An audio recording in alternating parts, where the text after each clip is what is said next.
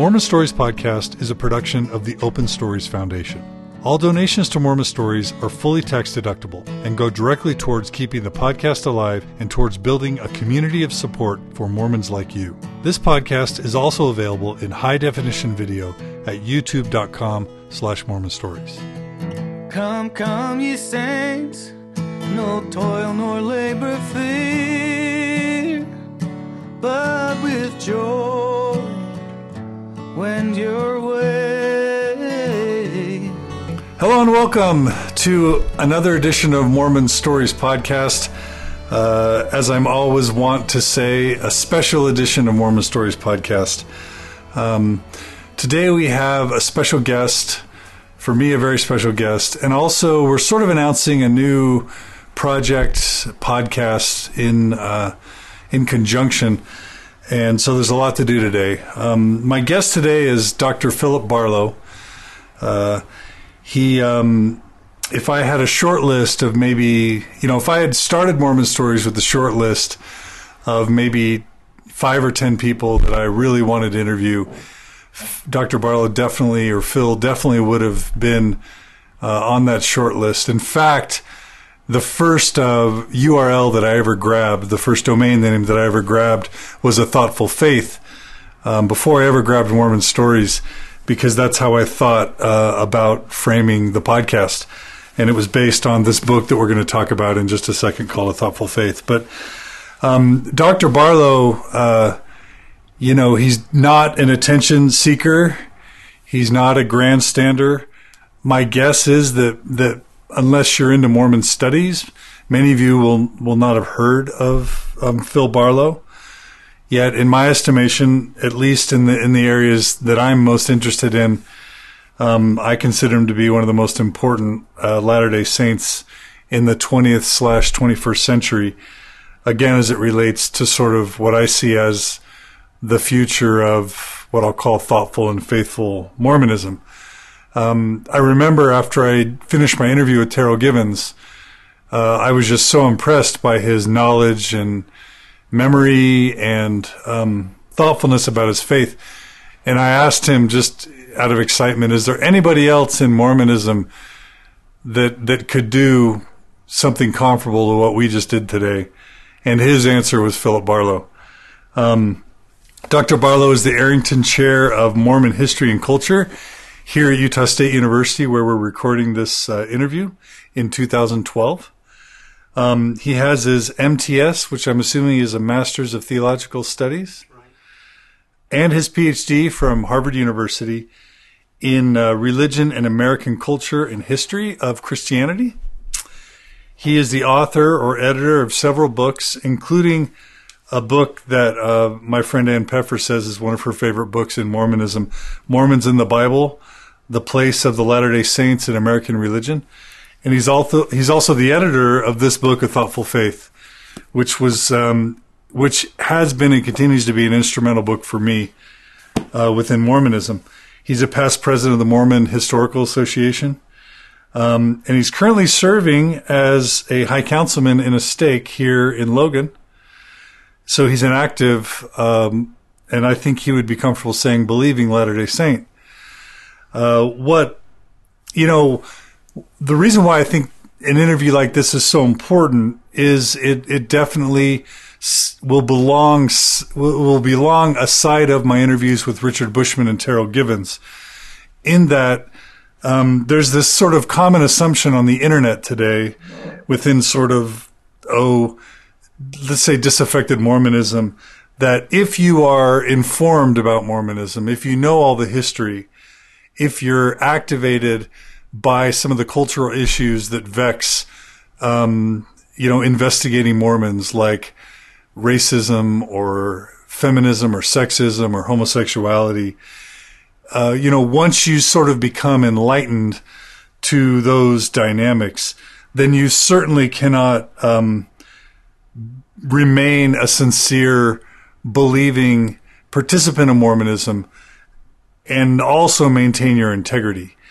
That either you need to sort of live in denial or be deceptive or disingenuous in how you talk about your faith, or you just need to be ignorant of these difficulties. But you certainly, almost like the theodicy, you certainly can't totally know and be aware and be honest and open and still be believing and participating. That there's three legs of that stool where one of them has to fall if you're going to stay engaged with the church. And I would just sort of say, and here Phil Barlow stands, definitely aware, probably more aware than any of us listening, of a lot of things that are causing people to leave Mormonism today. I definitely wouldn't say that he's dishonest or deceptive in how he approaches his faith, and he's definitely believing and participating. So the purpose of this interview is to sort of talk a bit about his life, but most importantly, to establish maybe one potential framework for a 21st century Mormon belief. Now, Phil, I know you well enough to know that you would never want to hold yourself up as a role model for people, because I find you to be kind of a modest, non-assuming kind of individual. Nonetheless, people are looking for role models, people who are both thoughtful and faithful. And my fear is that if we don't have those role models, we're going to continue to lose and maybe even lose more people. And I'm assuming that you would feel that that would be a loss to our community. So before we actually dive into the interview, this book, A Thoughtful Faith, has become sort of the foundation for a new project that we want to pilot within Mormon Stories and the Open Stories Foundation, and maybe even launch outright. We have a team of like 30 or 40 people who have signed up to be a part of this project. My friend Micah is leading it, along with a lot of other really good people. But the idea is to launch a podcast series dedicated to thoughtful faith. In other words, we're going to interview, and this team is going to interview. It won't necessarily be me doing the interviews, but we're going to interview as many people as we can who are models of thoughtful, faithful Mormonism sort of in the 21st century.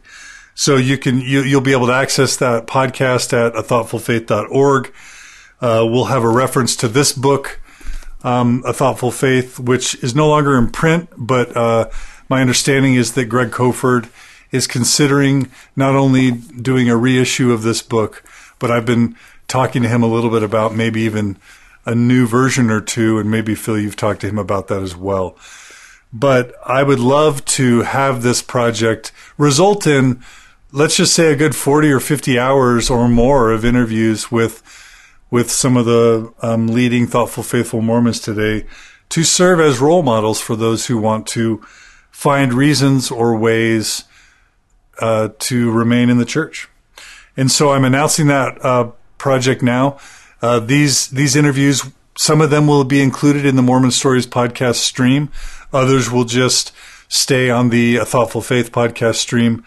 But this will be one of the first interviews in that project.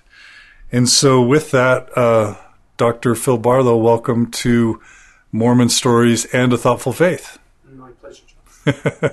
Are you uncomfortable with that introduction? Thank you. Kind.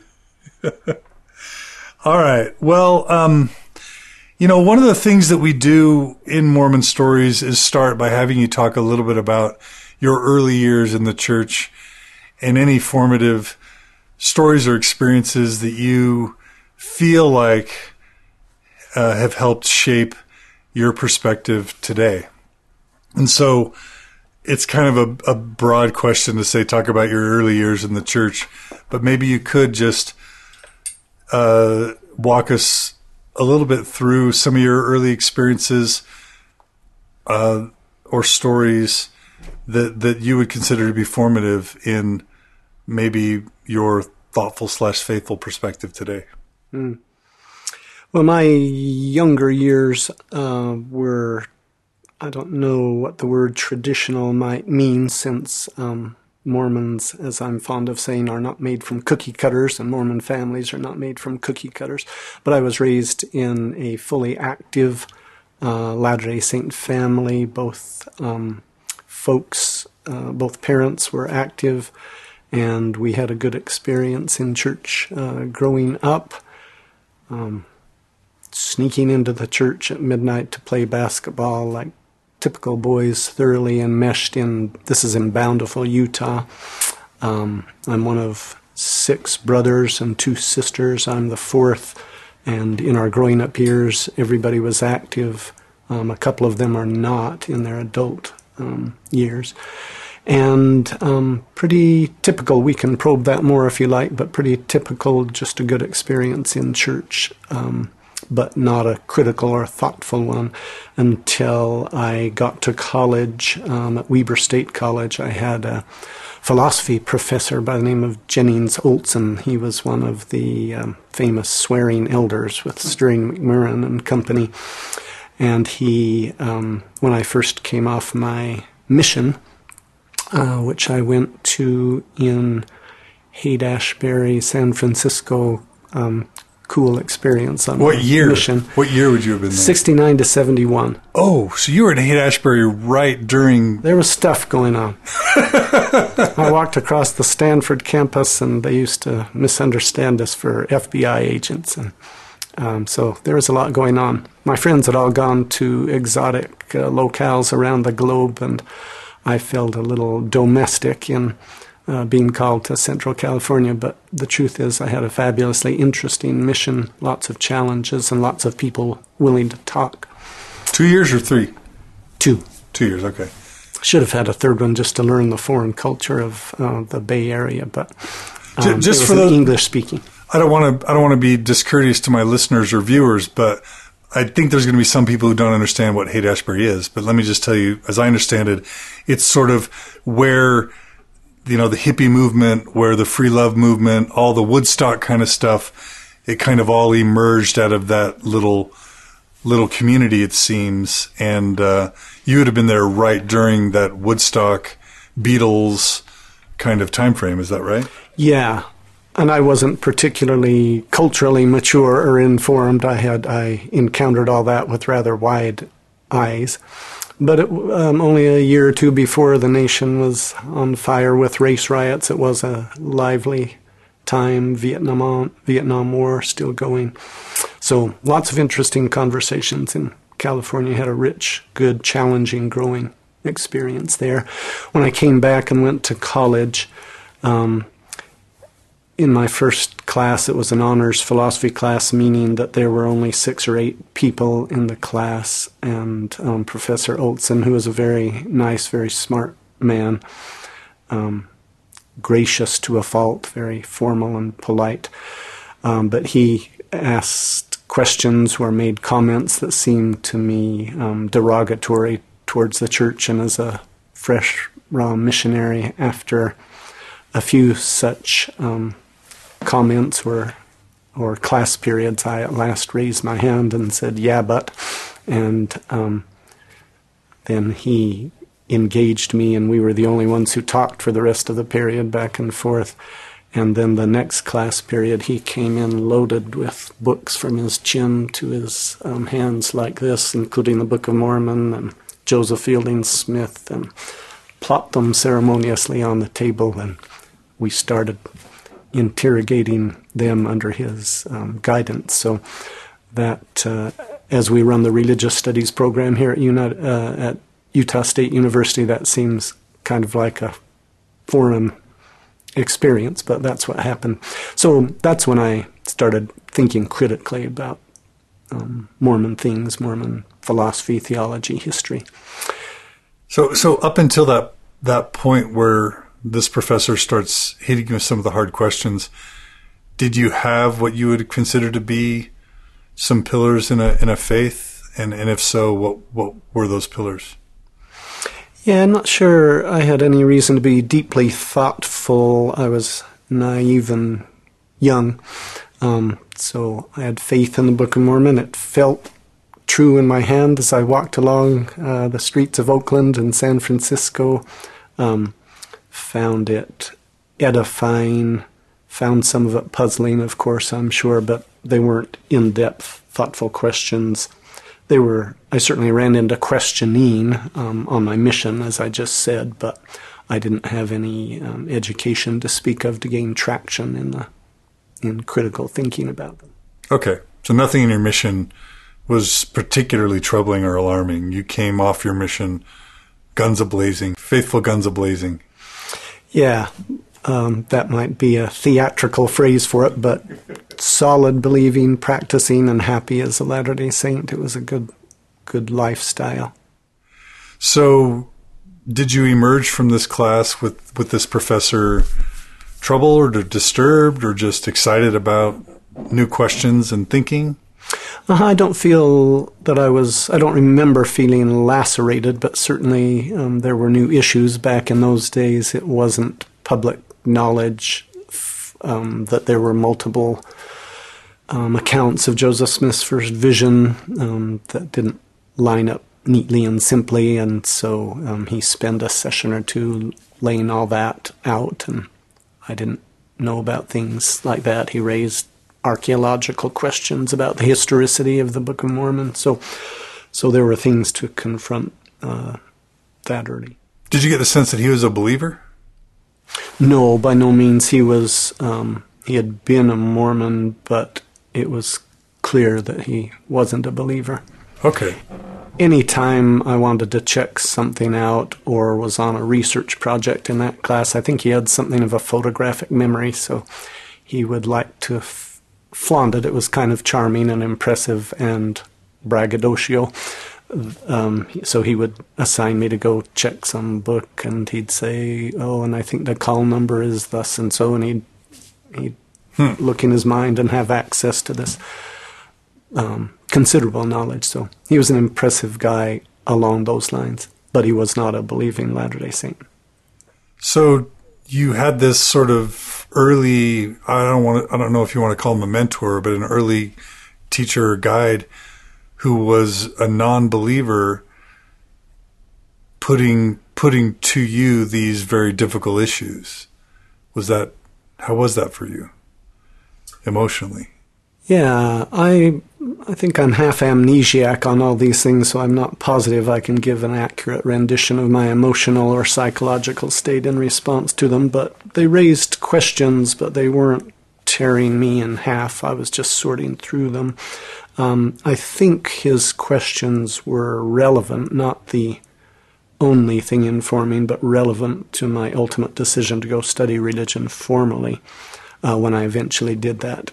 I graduated in 1975 with a degree in history and a lot of psychology mixed in there.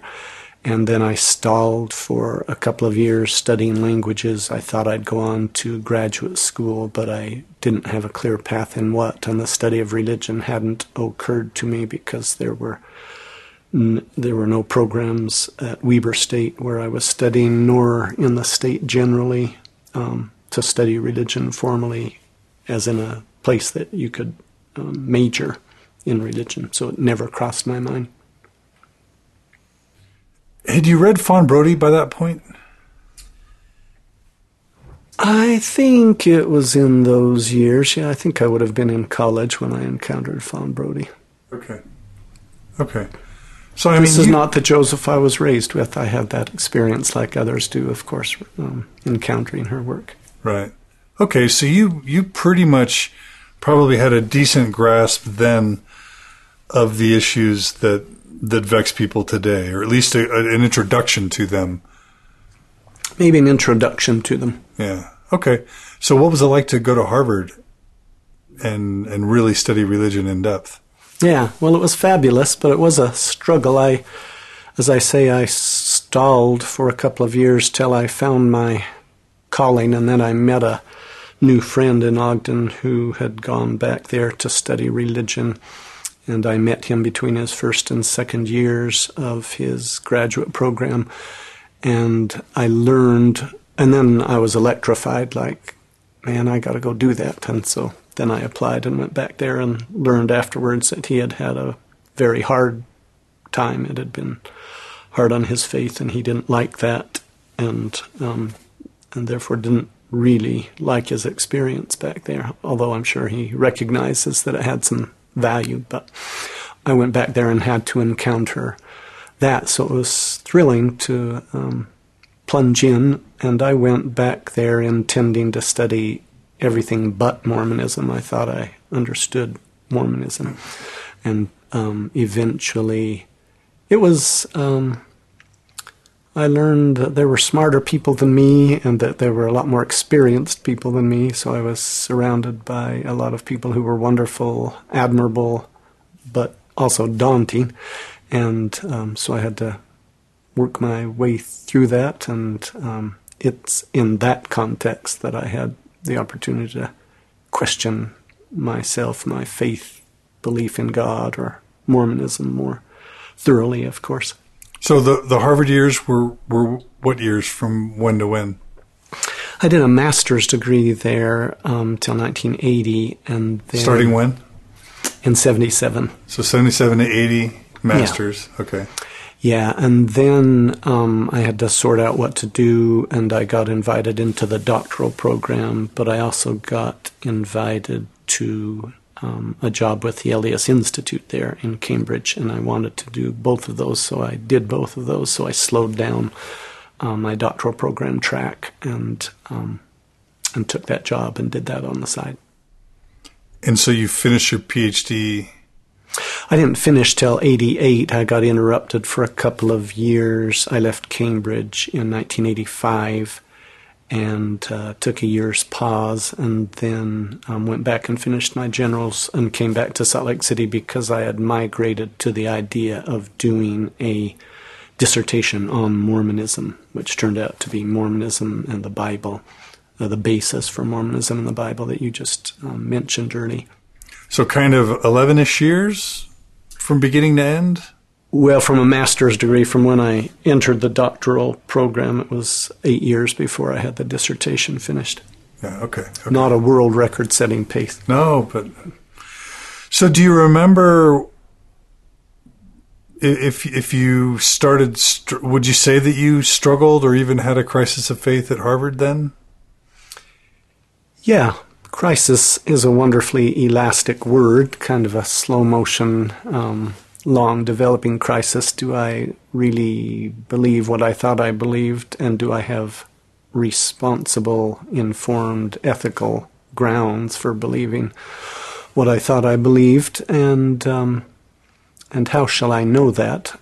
The traditional Mormon answers to that of pray and you'll be told that had to intersect with the content of what I was studying, including epistemological issues of how do we know when we're doing wish fulfillment? How do we know when we're making up our own thoughts? How, since we live in our consciousness, how shall we discern our consciousness from exterior influences of the divine, if there be the divine? Arguments for and against God, the parochialism of my own mind, the smallness of my experience, my sense of the superiority of Mormonism without really understanding other religions and their histories, let alone difficulties in my own faith's history. So all those questions that they've been around for many decades, or in some ways since the beginnings of Mormonism. But in the age of the internet and a shrunken world, they've taken on a different sort of atmosphere today, I think. But it was those sort of things while I was studying religion and as such, and other religions as such, trying to locate myself on what I really thought and felt in that context. And those things that you mentioned, I kind of think of them as kind of the bigger questions, the broader questions that really transcend Mormonism, that any believing or non-believing person in the world would have to grapple with, whether it's the existence of God or theodicy or the relative truthfulness between religious traditions. What about the particularities, the questions or the concerns regarding the particularities of Mormonism, Joseph Smith and polygamy, or the historicity of the Book of Mormon? Were those all things that were also part of that faith struggle for you? Sure. The wider questions can be threatening to a Mormon faith in particular, as well as to non-Latter-day Saints. Or they can be the opposite. If I can work myself through the idea of a literal physical resurrection, then I can work my way through smaller miracles, whether performed by Jesus or in Mormon history or not. So, certainly Mormon particularities are all had to be addressed as part of that. So, what is the Book of Mormon and what is Revelation, and the claims are fantastic and outrageous, and how shall I weigh all those? So Mormon and meta-Mormon questions. So do you remember any particular moments of real concern or distress? Some type of moments of truth or even contemplation of disbelieving or disaffiliating? Like how dramatic or non-dramatic did it kind of get for you? Just for those who are trying to, maybe there are some listening who are saying, did he ever really get to the brink like I am right now, or like not me personally, but my listener, like they might be or might have reached? Did it ever reach a point of sort of severity or of high distress for you? Yeah, very high distress. Separating it out from other distresses in life is a little tricky because they were all intermingled, but you mentioned a thoughtful faith, and in my essay, in that collection of essays, I talk about a statue across the street from my office in the Longfellow Park Church there on Brattle Street, a few blocks from Harvard Square, which is where the Institute office was also. And across the street, there's a statue, a life-size statue with... it took me a while to figure out that it was supposed to represent Christ. I just thought it represented the human condition, and you can merge those two concepts at some point. And I used to think my cheerful Mormon positive faith and friends in Cambridge that people weren't studying religion like I was, and that while it's a very thoughtful, engaged place, they weren't encountering what I was encountering. Probably some of them were, and I could have found more conversation partners, but it felt kind of lonely and isolated, and there was not a critical mass of people like there are today, fellow graduate students studying religion. There were a few others here and there. And so I spent a lot of time with that statue that I named Anguish, Lord, where are you? Or I'm drowning here and not knowing this. So tears, loneliness, and then some personal struggles in wider life got in the way. My wife ended up leaving the church, and we ended up getting a divorce, not particularly over religion, but that was important to us when we arrived in Cambridge, and evolution happened. So on other grounds, we decided it was the most constructive thing to leave, and that was an agonizing thing. So I do remember having a pit in my stomach for the better part of a year, that this is what anxiety feels like, and some portion of that was Barlow's "Don't get divorced, how can this be?" And some of it was certainly religious, philosophical struggles. So, sounds like some dark times for you. Yeah, I remember, actually, this will be a humbling sort of a thing to admit publicly, but it's true. I remember a time or two getting in my car and getting on the freeway and screaming all the way for... I don't know for how long, but needing a physical, emotional outlet. It wasn't like I was any more nutty than I usually am, but I needed some sort of release, and it felt, as Jean-Paul Sartre, the philosopher, would have said, like no exit. There was no door out of here. And so that helps me remember I was in some emotional difficulty. Knowing you, that's hard for me to imagine you driving down the freeway screaming. That's a strange-sounding picture even to me, but got that disturbing. Okay. So, how did you? And I guess it's also worth noting, and you refer to this in your recent Sunstone YST presentation, but you had made a decision to cast your lot with the Institute program. Probably it's some personal sacrifice or cost, maybe. And then what happened? An economic cost, because the living was modest, and a conversation with myself about whether I wanted to stay on an academic track and enter university life in the longer run, or whether I wanted to do Institute. And I had a fabulous experience back there with the Institute in Cambridge, and it's an unusual collection of people, again, many of them smarter than me, and so we had great explorations there, and I had a good time.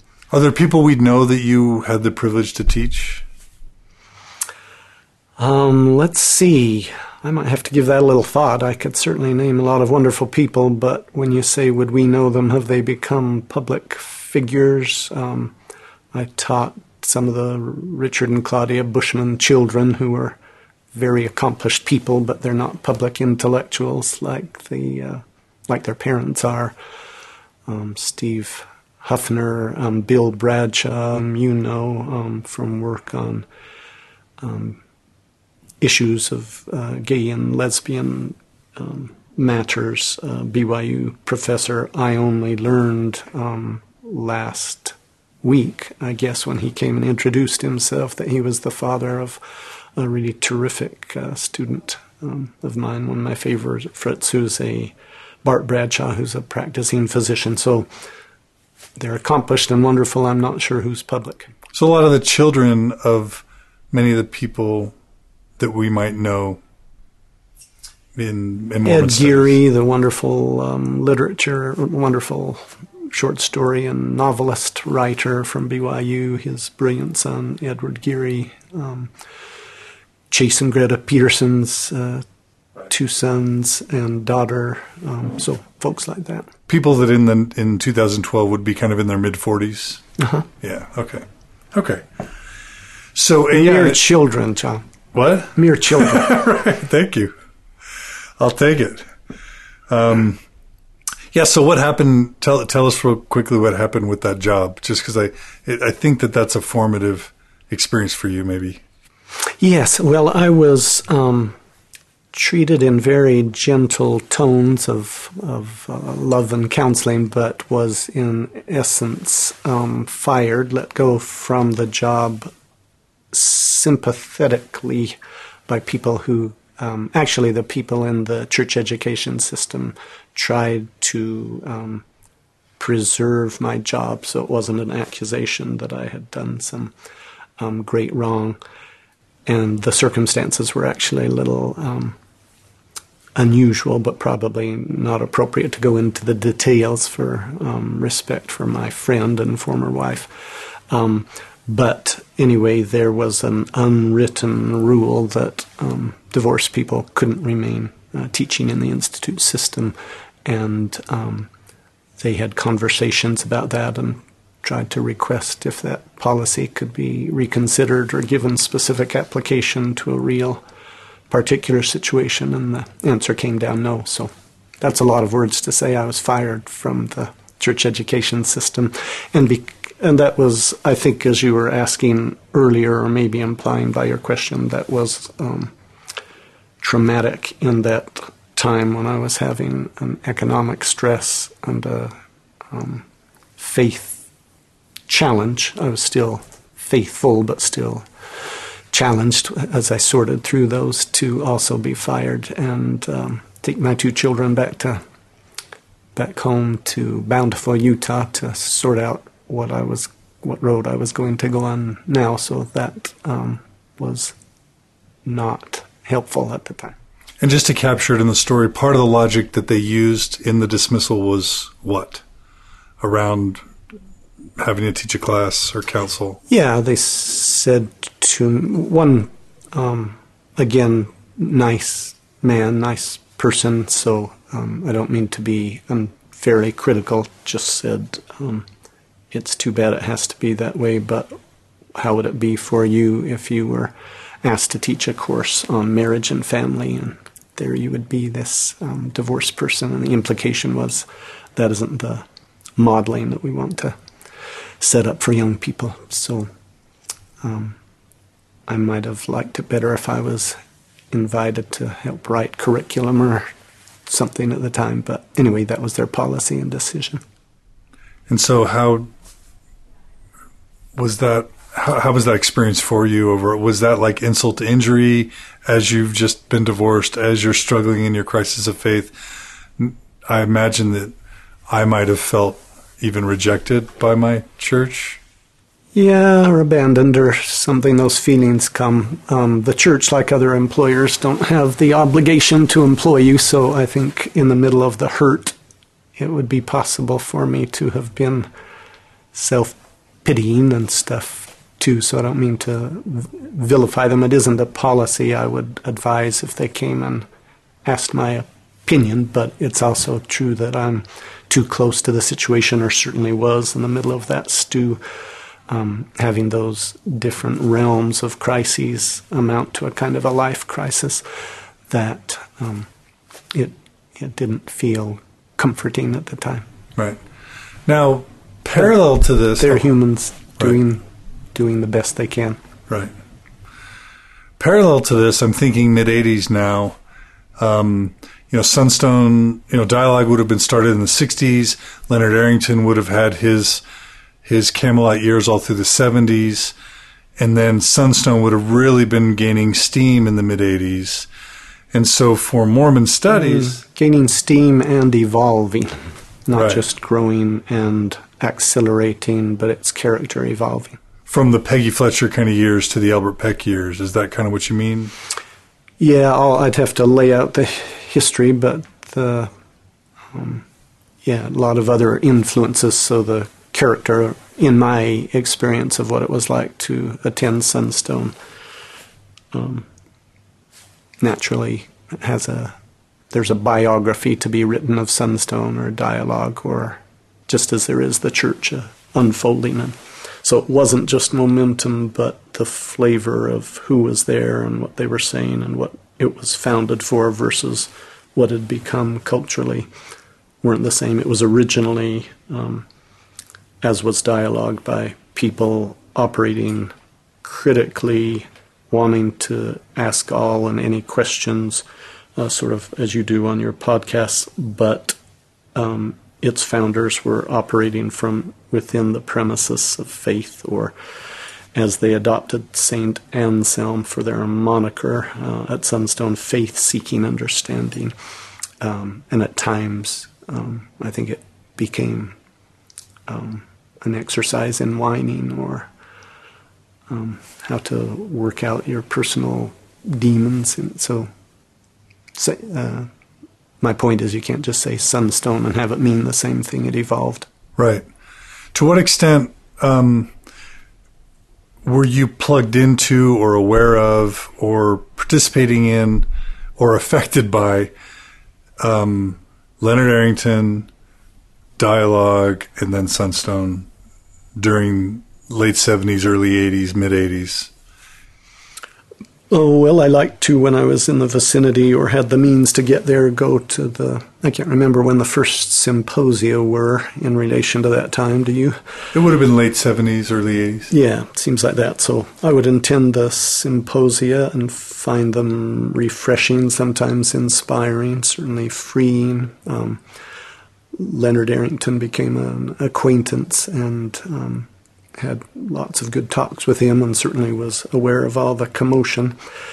I was writing a dissertation or research that would eventually feed into a dissertation when I left Cambridge and came back to Salt Lake City in 85 and 86.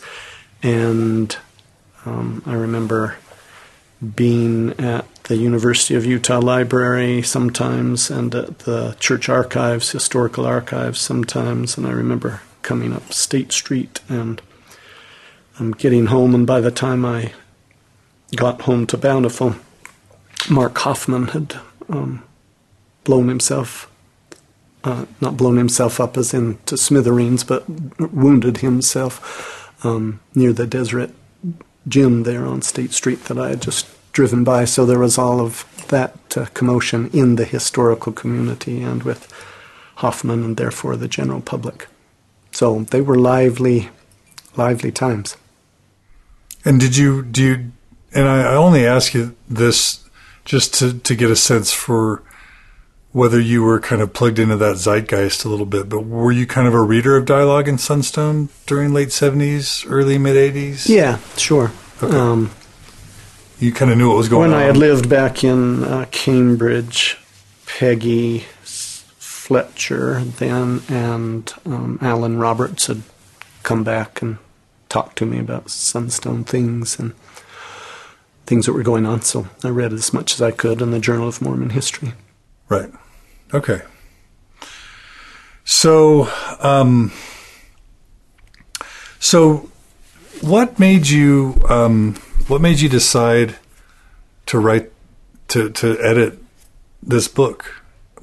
And how did it overlay with these things you were experiencing? Because it was released sort of during this time, if I'm not mistaken. Yes, that's right. I did decide to respond to that general series of bruises and crises by exploring what is the nature of my allegiance to Mormonism and what would it be like to gather a group of thoughtful people who've encountered reasons to doubt that. And I might say I was criticized for that collection for not having more women in it, and I told people I'm only going to say this once. I have asked a half dozen other women who have demurred or who weren't available or who agreed but didn't get their essays in. On the record, even back in that era, I wanted more women, but I did have the privilege of asking a number of thoughtful people and not homogenized people. I think they're there's quite a range of voices and approach that ended up in that collection. But it was an act of, how shall I say to myself, what the most constructive case is for my faith and for my allegiance to the church. Did the church ask you to do this? Did they show interest? I hadn't, when I decided to do that, I hadn't decided if I could go back and face my doctoral exams. I was so bothered by the series of events in my life that I wasn't psychologically ready to go face. In fact, they irrationally grew to be Mount Everest. How shall I ever get over my general doctoral exams? Because I stopped thinking well and being able to focus on that task as well. So when I pulled out, it was in that context. So what shall I do that's constructive? I decided to try to eke out some money from somewhere and make sure I could feed my children for a while I sorted my path out. I took on that project. No one asked me to do it, but it was partly a product of that autobiographical moment. And I decided to start writing a novel that I intend to get back to as soon as I possibly can on that had to do with evil and suffering and faith, inspired by Dostoevsky and Milton and my Mormon background. I'm working on a novel about the war in heaven, so I started making sketches about that and feeling sorry for myself, no doubt, during that year that I took off before I decided to go back to Harvard and finish up things. So this was one of those projects during those years you took off? Okay. Yeah. And I just want to, anybody who is looking to strengthen their faith or who is contemplating leaving the church, I think they would be making a mistake to not get a copy of this book and at least read through some of the essays here. This contains, some of the authors. Leonard Arrington wrote an essay here. Phil's essay, I just read it this morning, reread it, is so good. But also Mary Bradford, Richard Bushman, Richard Paul, his essay, I think it's called What the Church Means to People Like Me. The whole Iron Rod Liahona speech is in here. Laurel Thatcher Ulrich has an essay in here. Eugene England and, Emmylou Thane. Was hers Lusterware? Is that? No, that was Laurel Ulrich. That was Laurel Ulrich, a classic. And Emmylou Thane's was I remember it being fabulous as well. Yes, very good. I've just forgotten the title, but she has great imagery about a wild rope swing of adventure. The Landing. Yeah. Yeah. This book is a classic. It's so inspiring and it's so worth reading. And by the way, as we republish that, I've been busy with other things, so I need to get that done, and we'll bring that to fruition. But I contacted the living authors. Leonard and others had passed away, Richard Paul, but I contacted the living authors a year or two ago to get a little addendum. Does what you wrote here really still represent your faith, or would you like to talk a little bit about how that's changed? So there will be a little epilogue from each of the living authors. Nice. Well, so something really interesting happened for me this morning, because I heard you give your talk at Sunstone a few weeks ago on YS Day, and then you sent me a few other essays that you've penned recently, or maybe not so recently, that provide some perspective into your faith. And I was thinking, wow, this is clearly the perspective of a mature man who's been thinking about this stuff for a long time. Then this morning I went back and read your essay that you would have written here probably in your 30s, and found that there was a lot of consistency and redundancy between what you had written then and kind of what you're saying today. So in some sense, this essay that you wrote back then is still very much foundational for how you construct your faith or view your faith now. Is that fair to say? I haven't reread that recently, and I would suspect that I would be critical of some of my prose if I were to go do that, but I'm sure there's an organic connection. I'm sure a number of the principles I tried to articulate there would still inform me, although I'm always realizing how little I know and therefore growing as I encounter new thoughts and new information. So I'm sure it would be bigger than that, but right. Some continuity. Well, if it's okay, I'm ready to kind of launch into kind of a part two of this interview. We've talked about your history and kind of what led up to this book and some of the formative things about your faith.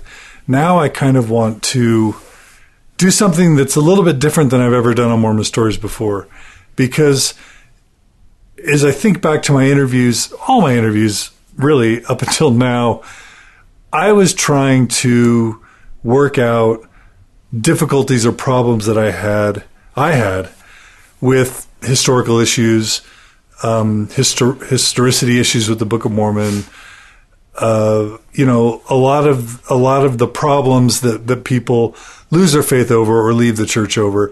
And so if you listen to my interviews with Terrell Givens or with Richard Bushman or Brant Gardner, it's sort of like me coming up with a list of all the difficult things and peppering the interviewee with the difficult questions to see how they stand, almost like it's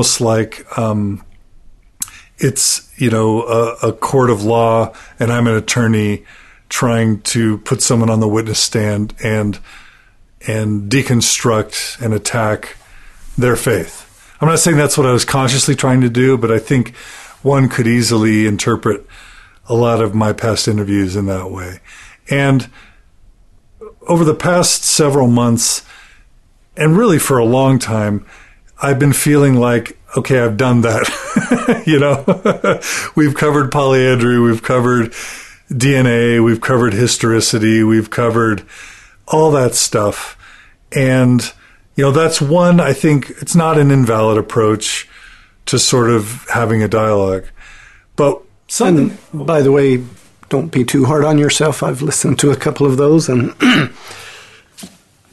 that sort of thing can be overdone or excessively redundant, repeated endlessly with different figures, but someone has to ask hard questions, not pull punches, but ask them in a well-intended search for truth, and it seems to me you've done that admirably. Well, thank you. I've tried. It's hard. But what I'm more interested in doing with this Thoughtful Faith project, and beginning with you, and I'm hoping and assuming that the Thoughtful Faith team is going to share this perspective, is I'm more interested going forward in, with each individual we interview, laying a foundation of faith. So instead of focusing on the problems, starting sort of allowing people to build from the ground up what their foundations of their faith are. And that's a different way to come at this discussion. Yeah. And so that's kind of what I want to do now.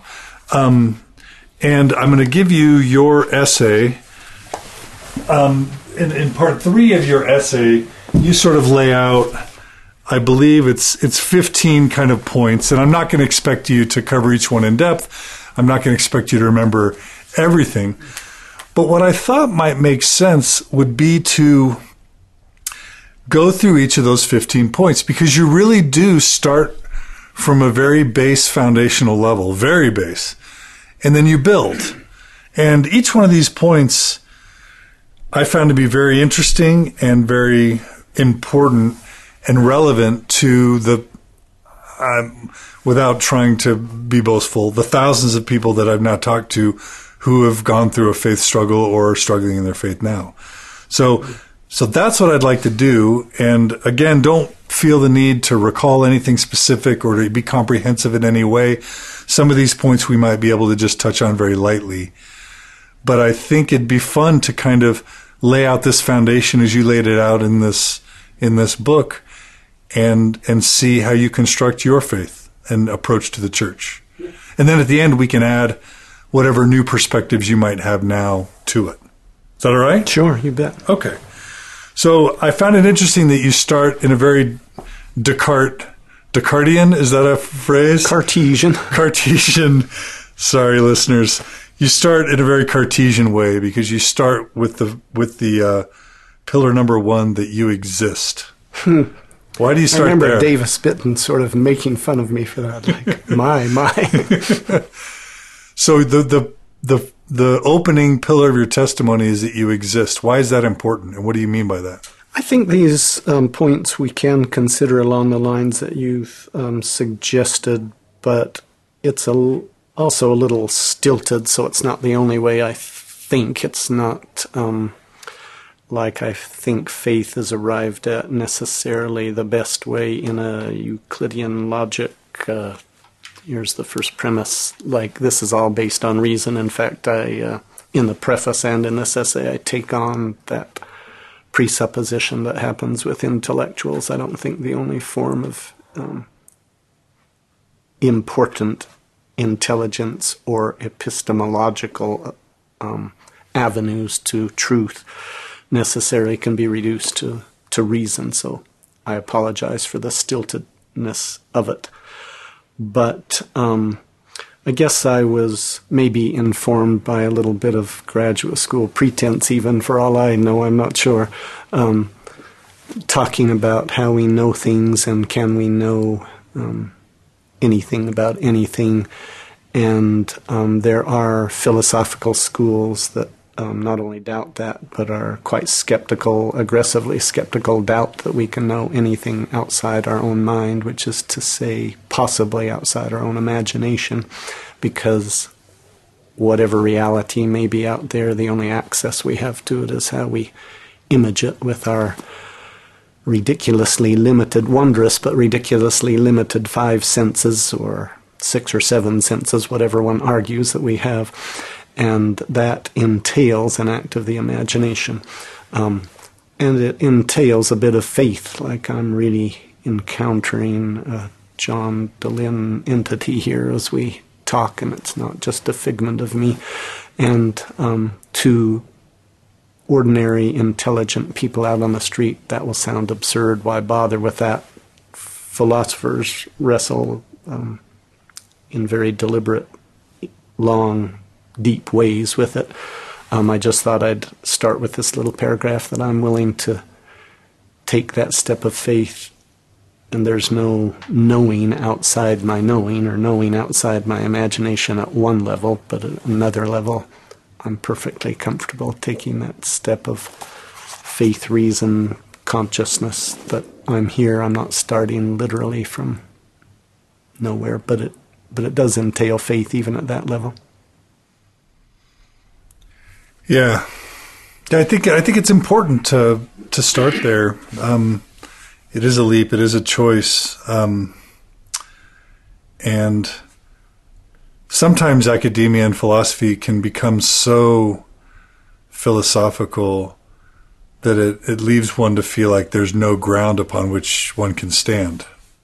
Yeah, and I think that can be, as I put it to myself, I don't think that we can think too well, and anybody, certainly anybody within who's conversing within or about Mormonism who wants to submerge the mind or the intellect or the reason in favor of the spirit and revelation, that's a little problematic, because Joseph taught that we are intelligences in our essence, fully as much as we're spirits. Sometimes I think he used those as hyphenated synonyms, that we're spirit intelligence things. But if not, if those are separable, then the thing that's core, at the inner core of that, is intelligence. That had to be Matrushka-like. Russian dolls the intelligence had to be put in spirit, and then the intelligence-spirit had to be incarnated into flesh and bones. So it's either that or intelligence and spirit are the same thing. So I don't think you can submerge that and be true to Joseph Smith's theology, and therefore I don't think you can think too well outside Mormonism or within Mormon theology. But you can think too much. I know the experience of thinking too much, or people thinking too much. I've been on dates where, in my younger years, where my woman friend thought she had to take the pulse and have a conversation about where do we sit now in our relationship every other date, and it helped undermine the relationship. Or swimmers who know you can't float on water because they've seen rocks and humans sink are never going to learn to swim that way based on pure reason. So you can think too much, you can't think too well. Now you better, I probably got on a tangent there, sparked by something you asked, and I forgot what it was. Tell me again. No, just do we have a solid ground upon which we can stand? Oh, yeah, and it's not based merely on reason. I guess that's my bridge. We need to think hard about that, but part of that is intuitional, and intuition is subject to error, but so is reason subject to error. So we need to have some recipe that welcomes both those. All right. So pillar number 2 is that God exists, and you've felt his influence. Mormons would say gods exist, right? Yeah. The divine exists, something transcendent exists. Mormon theology, deriving from Joseph Smith and more widely from Christianity and Judaism, takes that something that exists is intelligent rather than utterly impersonal or a force like gravity or dark energy or dark matter. The faith is that it's intelligent. And I have just about zero, I'm interested in listening, but I have just about zero interest in basing my faith on Aristotelian logic or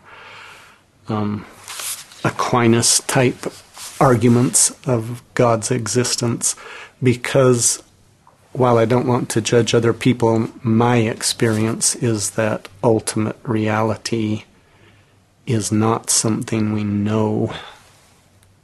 We'll have to talk about that word know and knowledge when you're ready, but ultimate reality is not something we know. It's something in which we put our trust, and trust is closely related to the concept of faith.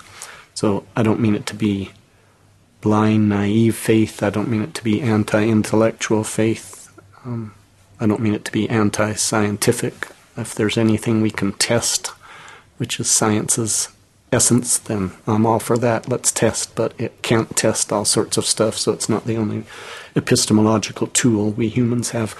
So I don't have any interest in proving God, but I am available for any friends or interviewers who are seeking for faith and what's the ground of that. And I think we have impulses, we humans, that can lead towards thought about and radar about experience, however veiled and cloudy or projected and imagined, about the idea of a deity or the experience or truth of a deity. I think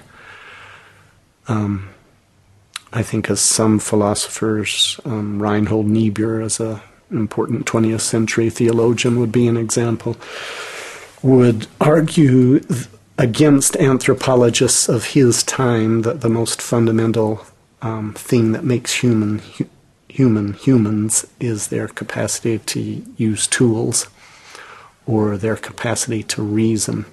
He argues instead, and not alone, he argues instead that what makes humans most human is their self-transcendence. That is, humans are so constituted and so wired that we, in some measure, step outside ourselves. We can't completely step outside ourselves, but we can look at ourselves and contemplate ourselves and study psychology, study ourselves in groups anthropologically or sociologically. That's a remarkable thing to come to terms with, and I'm not sure if there's going to be some way to measure whether that happens in dolphins or chimpanzees or others, but as far as we can tell, we're the creatures who transcend ourselves. And that transcendence, it doesn't prove anything about God, but it does set up the possibility of the contemplation about transcendent themes themselves, and that Peter Berger's an interesting mind. I don't know if you've ever read any Peter Berger.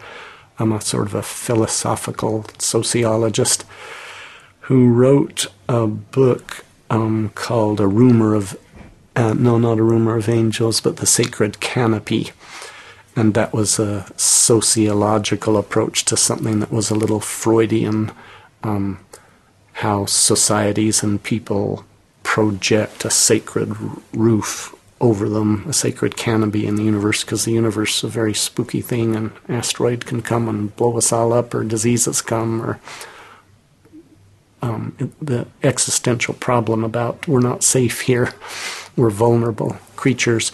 And so he wrote a thoughtful, influential analysis going about that sociologically. But his the intelligentsia who read him applauded, as they applauded Freud, like, could we get past this naive adolescent religion that we're in as humans and get beyond this God talk, because it's clearly a individual psychological or sociological projection. And so then he wrote a sequel to that book called A Room of Angels, and say, no, that's not at all what I meant. I happen to believe that there's something transcendent. He said the fact that people do wish fulfillment and social projection says zippo about whether there's a reality out there or not. And so in A Rumor of Angels, he analyzed a series of impulses that humans do towards the transcendent. And I haven't read it for a long time, so I won't try to get too tricky with it. But an example, they're not proofs, but they're signals of, are there implications to our impulses to the transcendent? Is it wish fulfillment, or are we hot-wired to do just that, to imagine and seek and ask about ourselves and our station and whence we came?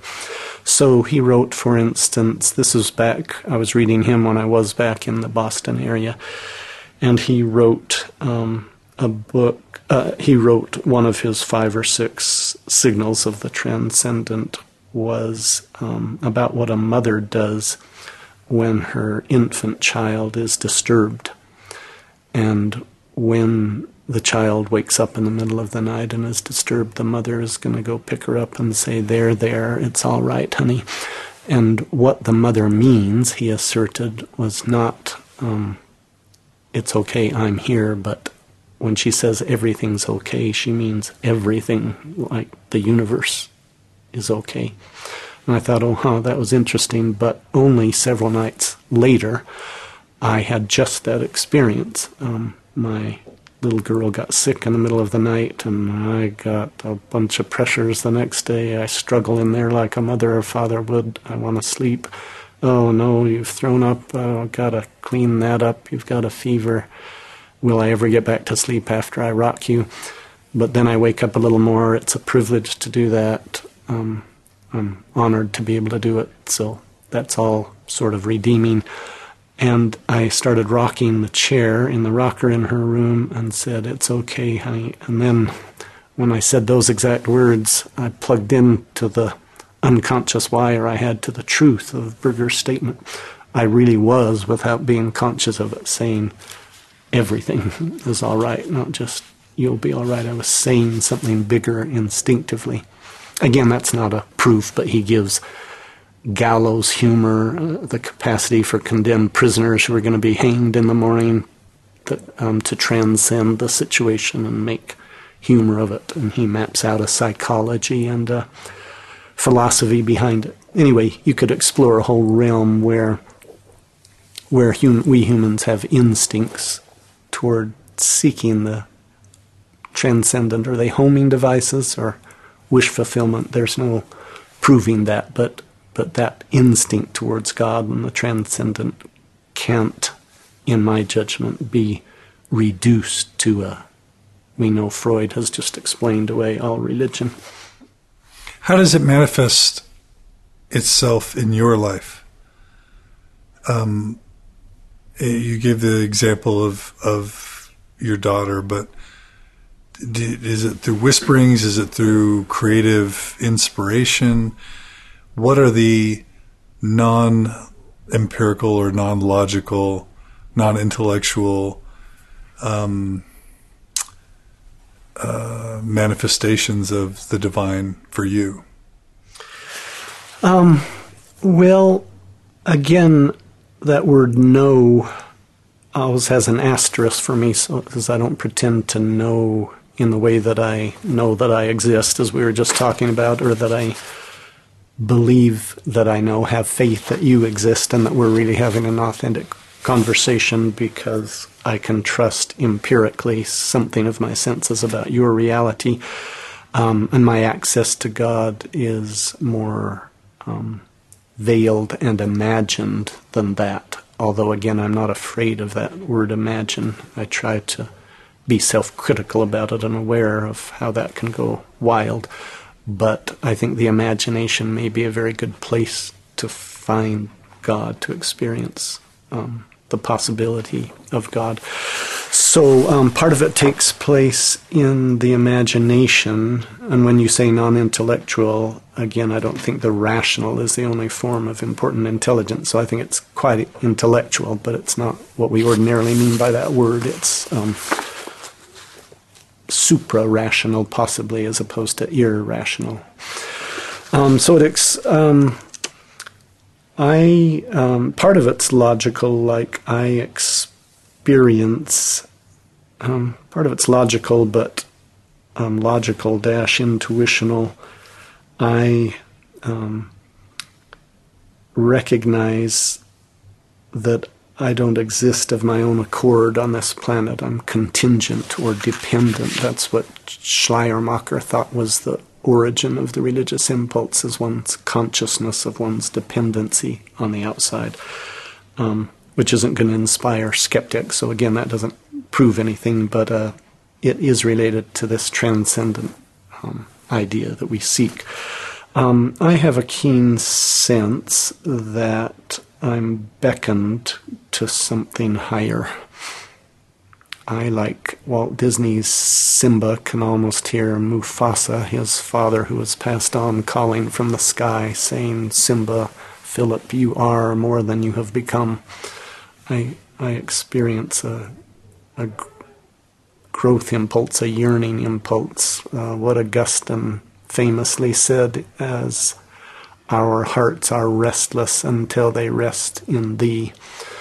That when I aspire to things and sometimes achieve them, I can feel their relativeness or their hollowness if they work like idolatry, if they don't lead me to something higher yet, a truth, a God, a principle, a something that's ultimate beyond all our small g gods and aspirations and idolatries that get in the way.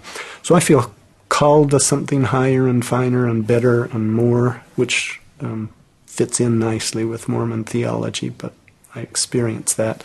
Do I experience it just because I was taught it? Surely I was taught some of it. I've had an adult lifetime to reflect and probe it, so I don't think that says anything about its truth or falseness ultimately, any more than you were taught algebra.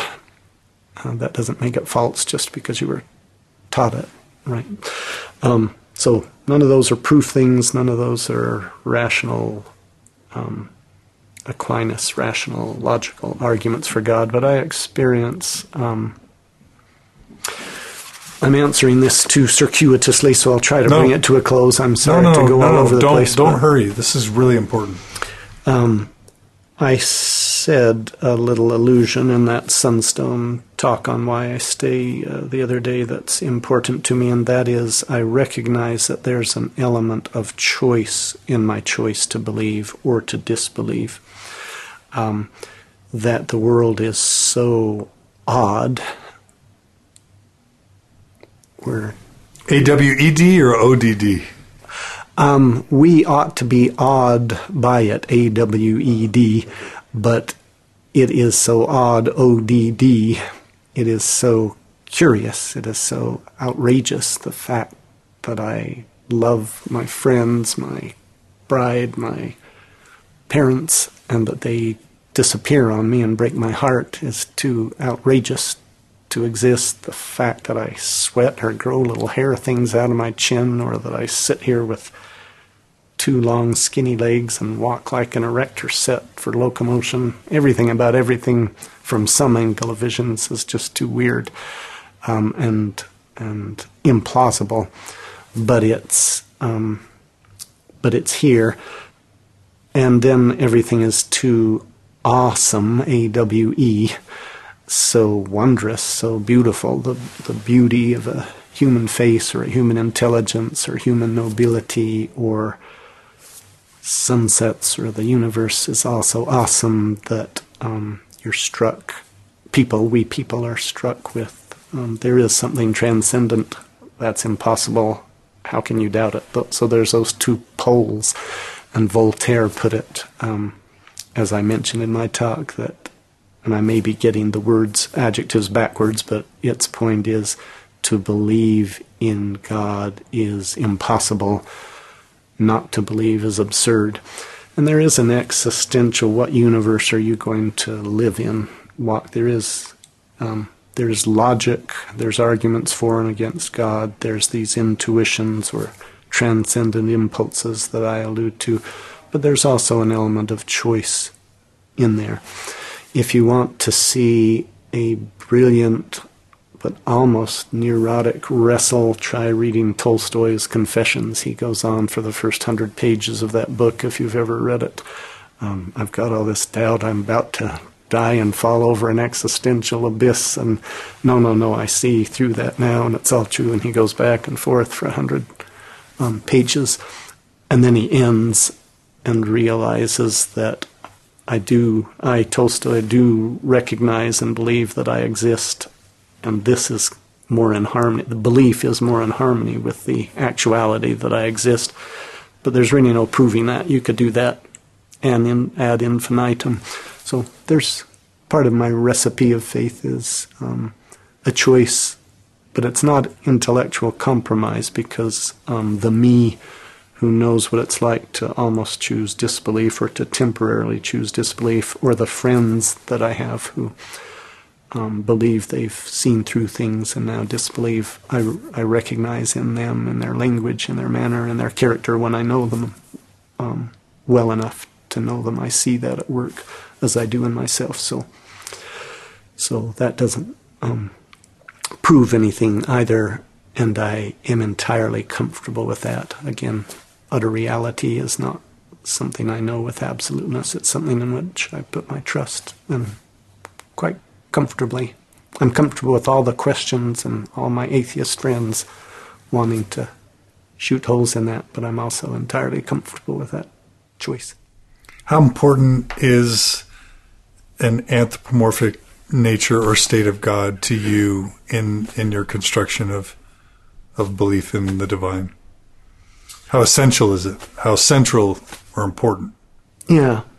Well, I allow, in the spirit of what I've said, so you'll have to forgive redundance, but I don't want you or any of your viewers, listeners, to forget that I have a seasoning of agnosticism in everything that I'm saying about my faith.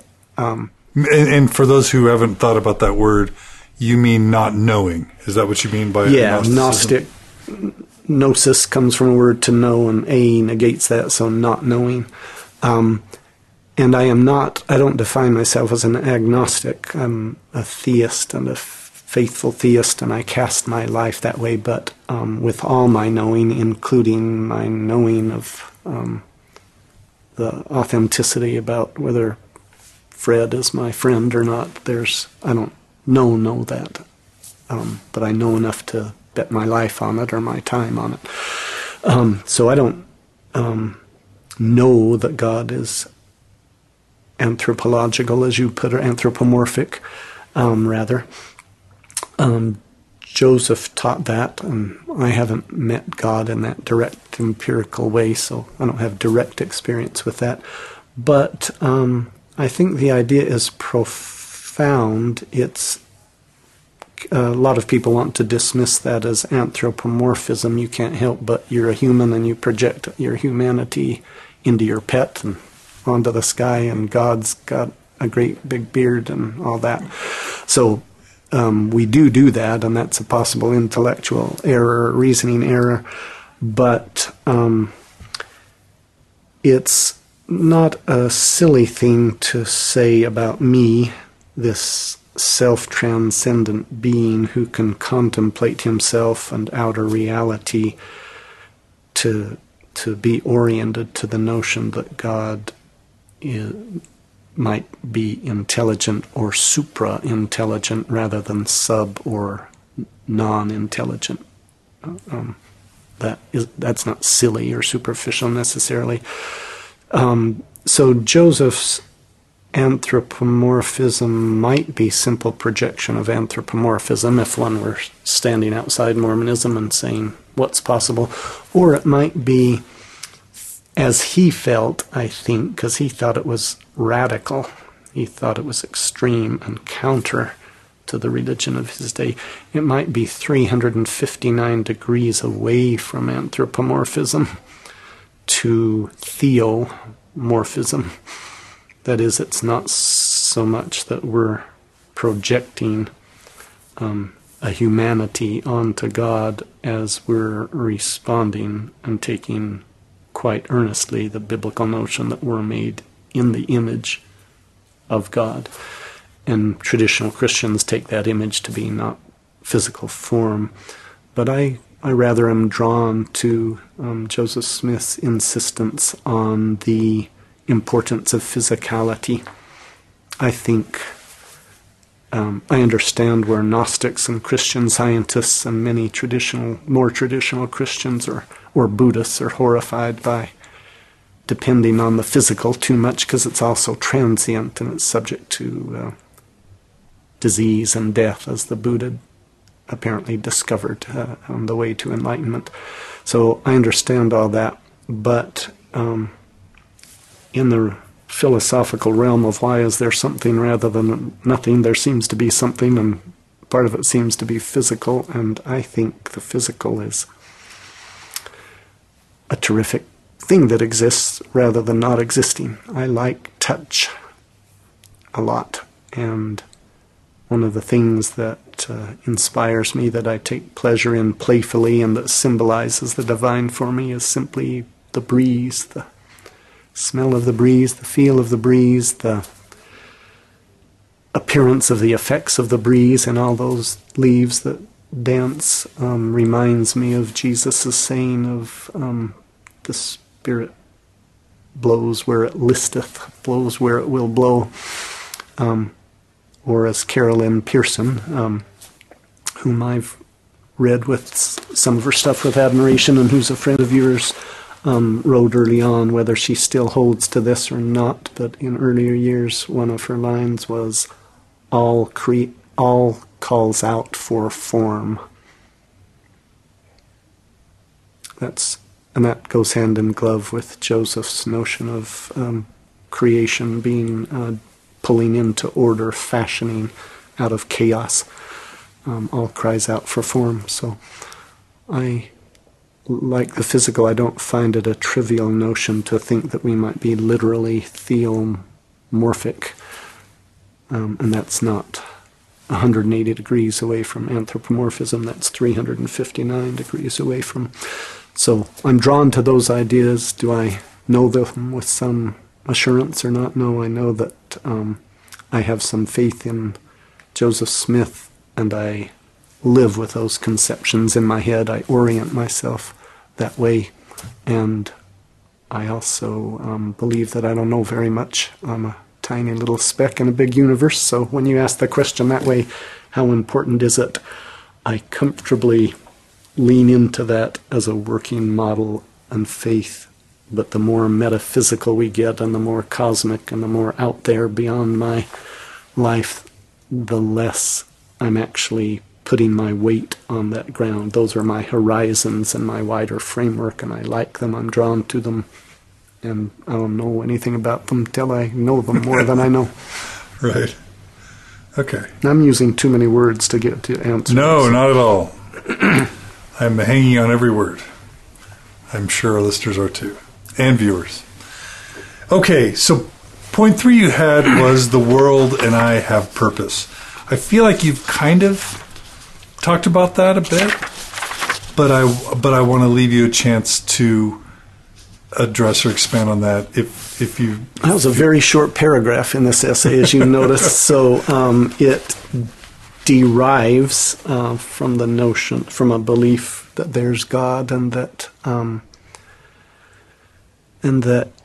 creation exists for, when the philosophers ask why is there something rather than nothing, I think in the mind of he, she, they, the creator of this stuff, that since I have a faith in an intelligence in deity, that's purposeful. I also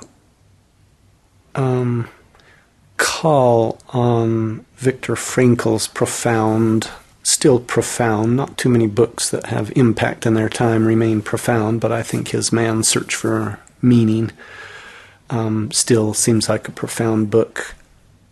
One of my studies, if I ever get around to it, is to do a study of people's faith when they're in prison or when they're facing death.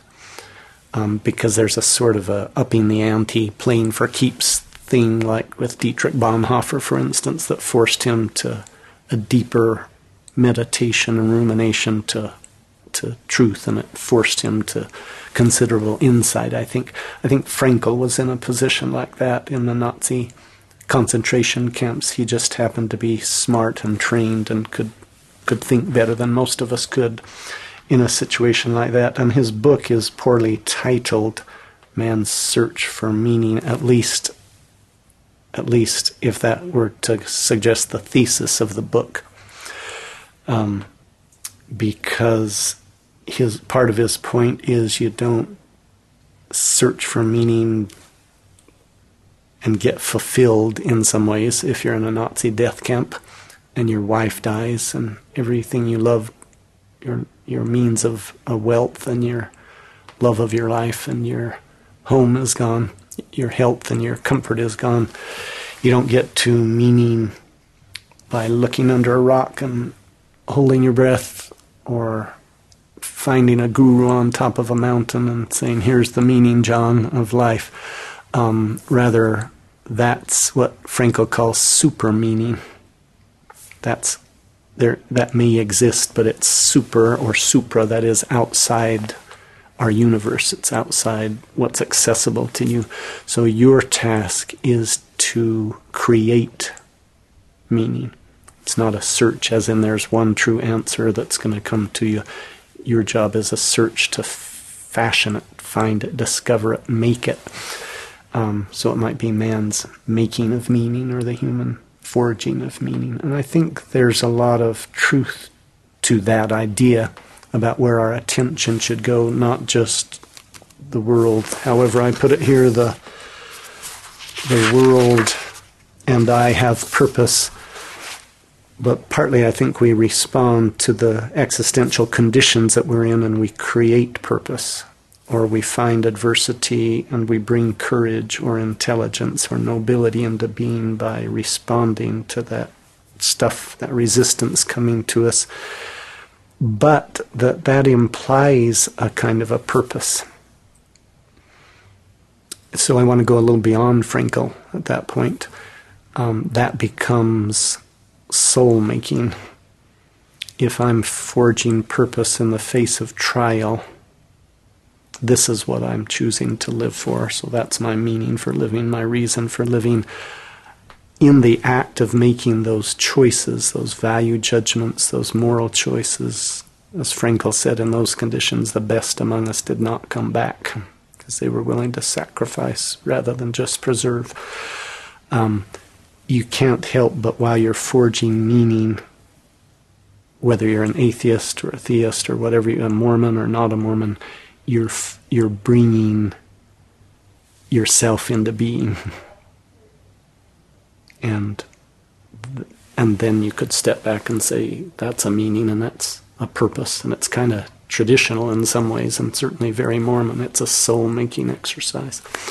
And I think some of that's going on even if there's not a God. So I think there's a purpose there, God or not. I just happen to be a God believer, purpose believer. And then you move right to, I would say, after some assertions of faith and conviction, I would say some points about humility, where you say, I'm ignorant, and the existence on earth bewilders, yet we're equipped with tools for learning. And then you go on to say that we can't escape our culture. You know, you breathe it, and it's sort of necessary and inescapable. Yeah, I'm ignorant, meaning every time my friends who are atheists or friends who are Buddhists or friends who are Mormons, or I myself, or I'm in a Mormon testimony meeting and I have beloved people in my ward pronouncing on this is the way reality is, then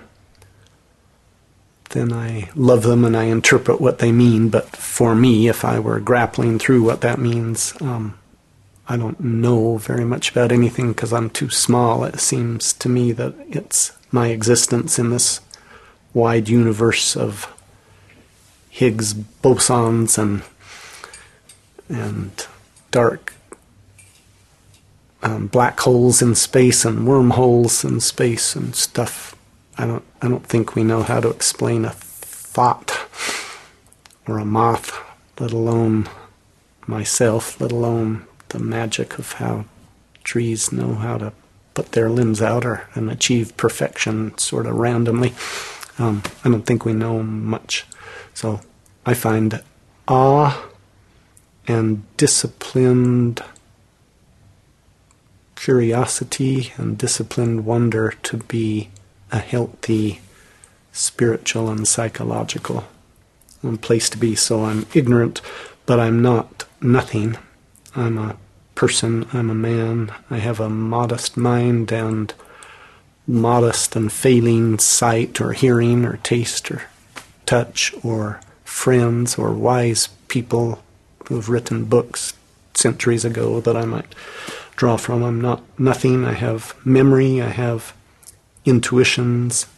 And those are not small things. I have memory by which I can digest experience and have it challenge me or inform me or shape and reshape, break me and reconstruct me or allow me to reconstruct, allow perhaps God to help reconstruct me. Those are, in their own way, infinitely rich, and yet I'm infinitely small in the universe. That's paradoxical, but one of those polar truths that I think are both true. Did I forget your question? No. That's just a little elaboration on those points you alluded to. Yeah, there's both humility there and a sense of knowing nothing and a real belief that it's important to learn as much as we can, that we can learn. Yeah. In spite of how little we know or could ever know. You talk about not being able to escape your culture. This is a really important foundation because, as I mentioned in my Sunstone YSD talk, if you cut a tree down and then try and replant, I know you can replant a branch, but if you cut down an entire tree and replant it, chances are without the root system, it's not going to grow. And I was trying to speak to this idea of the fact that we are raised in and are constructed from a culture, and that culture it's not easy to escape, and potentially it's inescapable. And so I hear in this your statement of just sort of recognition that you're in it, you swim it, you breathe it, and it might make more sense to bloom where you're planted culturally than to try and uproot it and start again. Am I at all touching on what you're trying to say with that point? I think so. In the specific, there are such things as unhealthy cultures. I could have been raised in a mafia family that have elaborate rituals of kissing and courtesy while they're prepared to take you out that night or whatever. So it's possible and even necessary to think critically about one's own culture. But in the case of a Mormon culture and many other cultures, I think there's so much good, so much rich resources.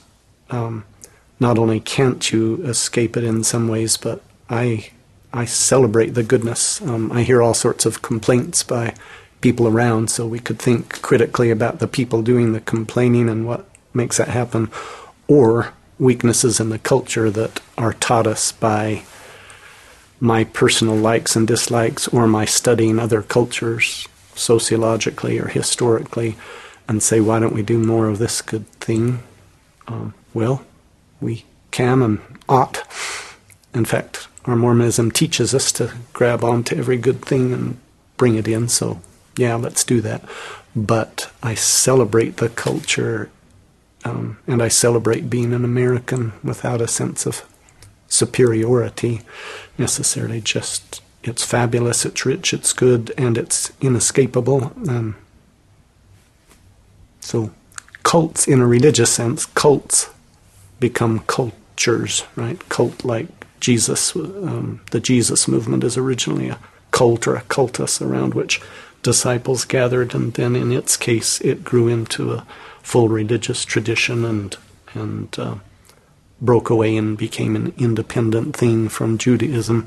And so Mormonism was a kind of a cultus and developed a culture, and a culture is like a group personality with mores and consciousness and assumptions and habits and folkways and brilliant insights and revealed insights perhaps.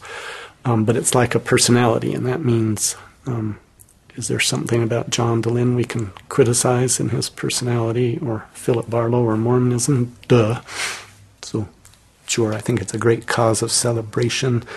I find it rich and wonderful and take nourishment. I celebrate staying planted in it, but that doesn't mean I'm brain dead or don't want to fix things in my own personality that I come to see have been damaging or limiting or ugly.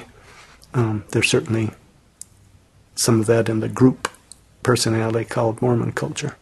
And is there a recognition or a decision on your part that you will have the most success or the most happiness or fulfillment by working and operating within it than by leaving it or deserting it or trying to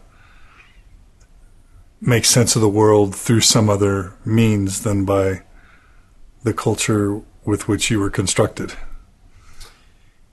Yes, because as I understand the culture with which I've been constructed, by which you mean Mormon culture, but of course that means male culture and 20th century culture and Barlow culture and everything. But if we're talking about LDS culture,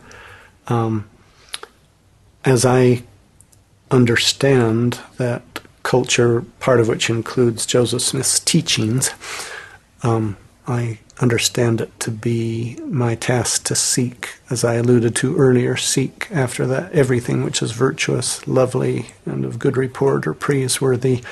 And what I learn from my atheist Buddhist friends has all sorts of lovely, virtuous things in it, and I want to embrace that so I don't find that a narrow or imprisoning culture at all, except for limited by our educations and imaginations and intelligence and non-defense or defensiveness. We can limit ourselves, but I don't take Joseph's teachings to be a limiting culture.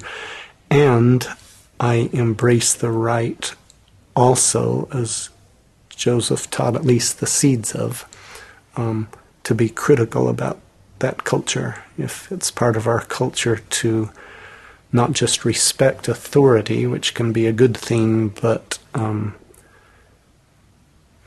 defer like a coward to authoritarianism.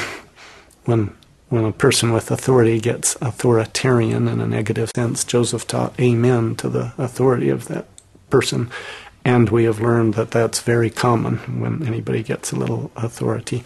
So any form of power, I'm prepared to respect and see that it can be a valuable tool or influence for good. And I think Joseph was right, and other philosophers, that power corrupts and absolute power corrupts absolutely. Then I think within the seeds of my culture that embrace Joseph Smith's teachings, that I take to be healthy and inspired, that I'm invited to be critical, respectful, responsive, but not brain dead about that culture, and if it's properly Mormon according to Joseph's teaching, it's a very open and embracing culture. So I find that a fine place to be. In your response, I think it's fair to say you touched on some of the subsequent points. Your point 7 was that you adjust and restructure your reality and value systems, perhaps many times throughout your life. So there's I'm going to kind of brush over a few of these just for the sake of time. There seems to be a real openness and willingness to change and adapt as life and experience sort of inform. Failure to do that is a form of damnation. which is to say not, Yaha, I'm God, I get to burn you to a crisp, but is to say you're limited, you're dammed up like a stream is dammed up, and that doesn't comport with the notion of growth or progress. So for you, remaining open and flexible is an important pillar. Mm-hmm. But I hear voices out in our culture in America and in Mormonism or former Mormonism that makes a god of flexibility and openness. So flexibility is good to the extent that it's good. If I'm pole vaulting, doing that with a wet spaghetti noodle is eminently flexible and not eminently helpful when I'm in the Olympics if my objective is to get over that bar, nor is it to be overly rigid, and pole vault with a long stick of iron is not going to get me over that bar. So flexibility needs to involve some intelligent application to the task at hand, and one can be overly flexible and one can be overly rigid, but rigidity as such is not an evil, and flexibility as such is not an evil. Thank you for joining us today on Mormon Stories Podcast.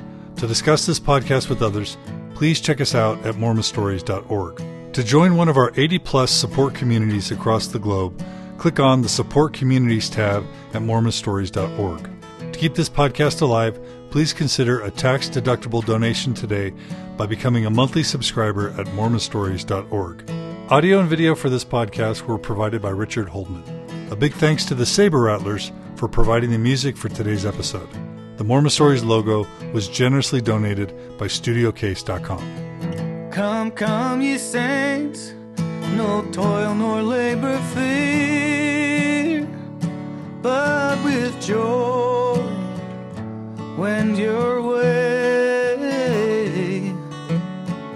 Though hard to you this journey may appear, grace shall be as your day.